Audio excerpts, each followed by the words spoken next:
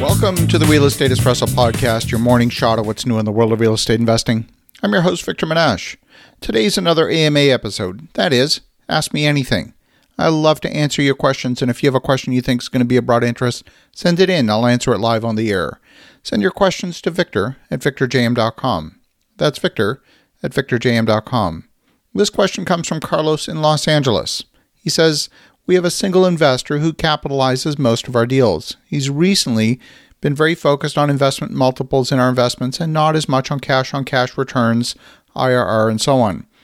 He comes from the private equity world. We have recently tried to highlight our overall returns once you factor in tax benefits from depreciation. Since we're all in different tax brackets, this is a little tricky to do, in my opinion. Is this something you try to quantify for your investors? I've included an excerpt from our investment memo highlighting the tax-adjusted cash yield and IRR. We worked with our CPA to quantify this. This is a deal that our investor is not too excited about. We're using 1031 exchange funds and are trading for a lower risk property. Well, Carlos, this is a great question. As a general rule, we don't stray into the realm of offering tax advice for the simple reason that everyone's personal tax circumstances are different. I'll give you a simple example. Imagine for a moment that an investor is using funds from their retirement account. Any income received within the retirement account would be tax sheltered. In that scenario, any tax benefit that would accrue to an investor from depreciation would be zero since they're already in a zero tax situation for that specific investment. On the flip side of the argument, we do point investors to educational material that could help them in the arena of making a decision how best to structure their investment. They might decide on the basis of that to use cash funds instead of retirement funds for that specific investment in order to take advantage of the depreciation.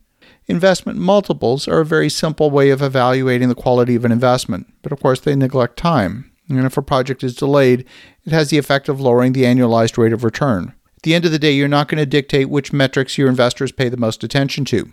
Of greater importance to the most sophisticated investors that I speak with is the return of capital rather than just the return on investment. This involves a deeper assessment of risk, and I have to agree with your investor that the returns being offered on the proposed project are rather thin. Thin deals, by their very nature, represent higher risk.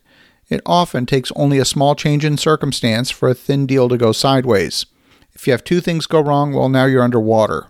I like the inherent safety of high profit margin deals, and high margin deals provide ample financial cushion for problems to occur. Problems do naturally occur in the real world.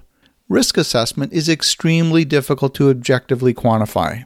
After years of stable market conditions, you might put a buffer for increased lumber costs.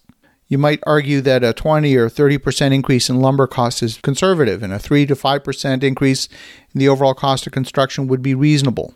No rational risk manager would have predicted a 300% increase in the price of lumber, but yet here we are. No rational risk manager would have predicted a global pandemic, and here we are.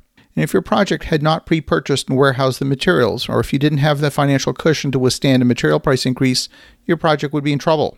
So we don't give tax-adjusted advice to our investors, and we also don't invest in thin deals. You mentioned the investment as a 1031 capital gains tax-sheltered exchange. Tax-sheltered investments exist in many different forms, and whether you're talking about the 1031 or an opportunity zone investment, these investments offer better results than another equivalent investment, all other things being equal. But I often find that opportunity zone investments being pitched by promoters, quite frankly, are otherwise marginal investments. It's the tax benefit that's making an otherwise mediocre investment appear attractive. When you do the math on the benefit of the tax-sheltered investment over a 10-year period, you'll find that the difference in IRR between a tax-sheltered investment and one that is not tax-sheltered is only a few percentage points in IRR. The impact of the tax sheltering creates the illusion of a better investment that's not necessarily real. I personally would rather find another vanilla investment that offers a stronger IRR without relying on the tax structure to make it viable. We take the attitude that an investment should stand on its own. If the tax structure offers an even better return, well, that's icing on the cake. I find that most investors I speak with prefer to separate the tax consequence from the investment decision. Even for a single investor, their tax circumstance can change from one year to the next. What might be advantageous one year might be of marginal value the next. And of course, there's no right or wrong answer to your question. I'm merely offering our perspective. I want to thank you, Carlos, for a great question. And for the listeners at home, have an awesome rest of your day. Go make some great things happen. And we'll talk to you again tomorrow.